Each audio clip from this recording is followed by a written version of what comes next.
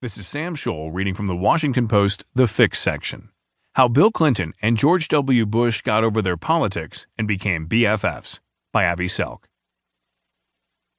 At his presidential library in Dallas on Thursday, George W. Bush sat for an hour with his predecessor, Bill Clinton, and tried to convey the depths of their friendship.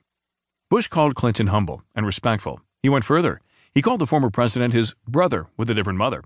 Not the first time he's used that term for the man who unseated his father.